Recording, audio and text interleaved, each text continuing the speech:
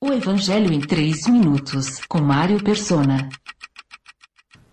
No versículo 22 de Lucas 17, Jesus deixa de lado os fariseus para falar em particular com os discípulos.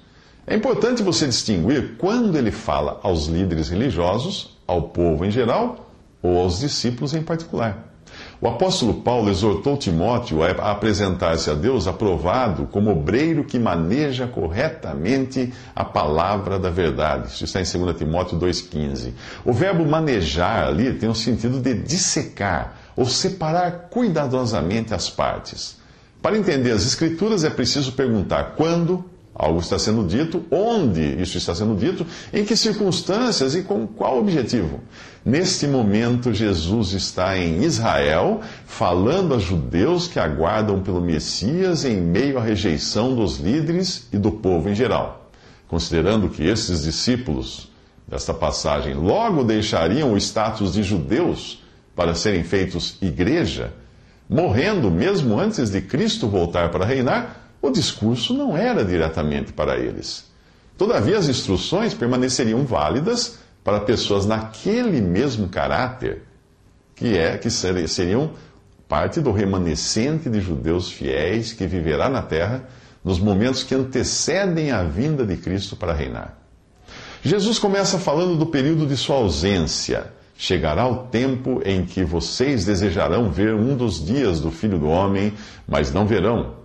Dirão a vocês, lá está ele, ou aqui está. Não se apressem em segui-los, pois o Filho do Homem, no seu dia será como o relâmpago cujo brilho vai de uma extremidade à outra do céu. Ele disse isso em Lucas 17, 22 a 24.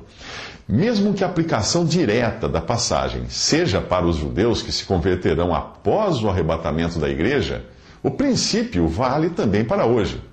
Muitos falsos cristos surgiram nos últimos 2000 anos e enganaram a muitos. Porém, a vinda do verdadeiro para reinar será tão visível quanto um raio no céu.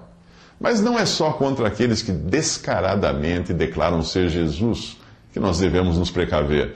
Mesmo para o período da igreja, o apóstolo Paulo deixou um alerta ao despedir-se dos anciãos de Éfeso. Ele disse a eles: sei que, depois da minha partida, lobos vorazes, ferozes, penetrarão no meio de vocês e não pouparão o rebanho. E dentre vocês mesmos se levantarão homens que torcerão a verdade a fim de atrair os discípulos. Por isso vigiem, lembrem-se de que durante 3 anos jamais cessei de advertir a cada um de vocês disso, noite e dia, com lágrimas. Isso está em Atos 20 e 29. Os lobos ferozes ou vorazes seriam os interessados em se alimentar do rebanho.